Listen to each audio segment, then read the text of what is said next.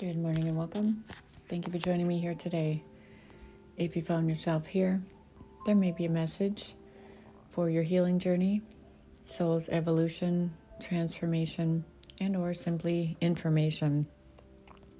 So today I'd like to talk a little bit about the classic narcissist, empathetic, empath, intuitive relationship.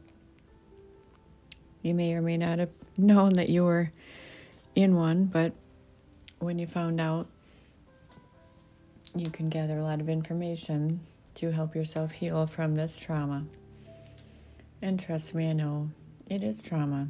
You can unpack it, unfold it, and transcend that trauma, pain, sorrow, grief, shame, misery, and discomfort back to your heart center and find peace, balance, harmony, and joy in your life. So some of the crazy ways are really unfathomable, the unjust ways they've treated you. Nobody would really believe it. Trust me, I know. Even if you've told somebody, including the justice system, maybe they were or were not aware of anybody being this evil, but sometimes they've seen it all. So I recommend getting an attorney that can help you unpack and unfold and maybe advocate for you. It does matter because you matter. So sometimes there's people that give you advice, such as document things for your safety if you're not ready to leave, and how to do that so it's kept safe somewhere. Maybe somebody holds it for you, your job, or maybe somebody who's writing your order of protection, or advocates, or maybe there's a battered women's shelter that can help you while you're creating an order, or maybe you have an attorney already that can assist.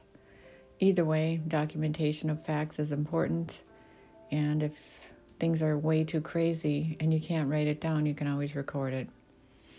So if you have done that because the stories are so bizarre and you fear for your life, sometimes they tell you the most bizarre things, and in hindsight you realize it was a premeditated plan.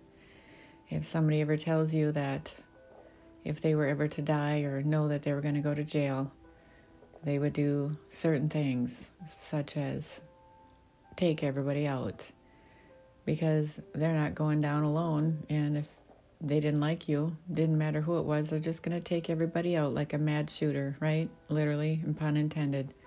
Or they would do it in other ways, maybe less invasive and less obvious. Maybe they abuse their power in every which way possible, right?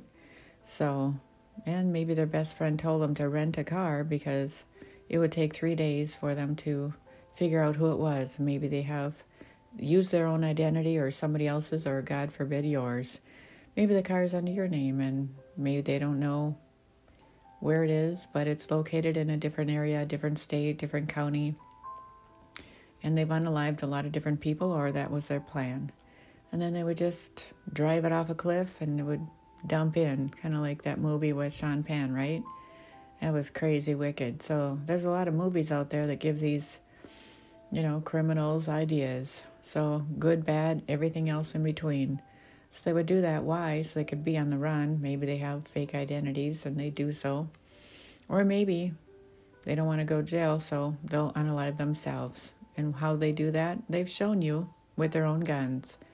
How to point it, where to do it, what part of the neck, and what angle. And they show you that. Or they want to show you how to do it on your wrist, cut yourself, in which way to do it. So you bleed out, or maybe with the gun at an angle so you're not a vegetable. Whatever it is, they've already told you this and you have it on recording and you've given it to the authorities who've done nothing with it. They just think you're silly. And why? Because they're bought and paid for by your person. So these are terrible things that happen sometimes, but the evidence is evidence and it lies somewhere. So if people aren't willing to listen to you because they overpower you, or maybe they have the money and clout, or hire lots of people to, defend them, there's still criminals, and God sees all. There's karmic law and there's actually real law. The justice will be served.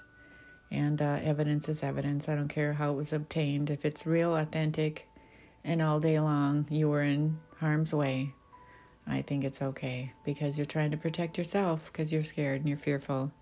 And it's good to have the facts. Somebody will take note and justice will be served. So just remember along the way,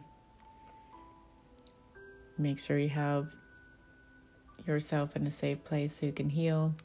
Your safety matters. Protect yourself and your assets. Take the things that matter. Even though, of course, they've hacked into everything and they steal everything and they know everything that you're doing, make sure you keep accurate journal or logging somewhere. Maybe if you are in a battered women's shelter or if you're at work, that they don't have access to that. Even if they try to, they abuse their power and circle around your desk and try and log in. It's very obvious. Just keep reporting. IT knows, or whoever knows. Escalate it up to the people that matter, even if they are working for them. They'll get themselves in trouble too if they don't do what's right by you. So eventually, it doesn't matter. Sometimes even people go, maybe they've unalived somebody that has a uniform that looks official. It's bizarre, right? I know. But you never know what these criminals do. They learn a lot and they grow in ways that aren't healthy. So unfortunately, what you need to do is protect yourself. Take pictures, log, journal, have evidence. Be your own investigator, I guess. And protect yourself. It does matter. You matter. Your safety matters. Your family and friends that matter. So just remember, take care of you. Unpack your story, heal, find your peace and balance in life, and move on. This was a journey, and so it is. Namaste.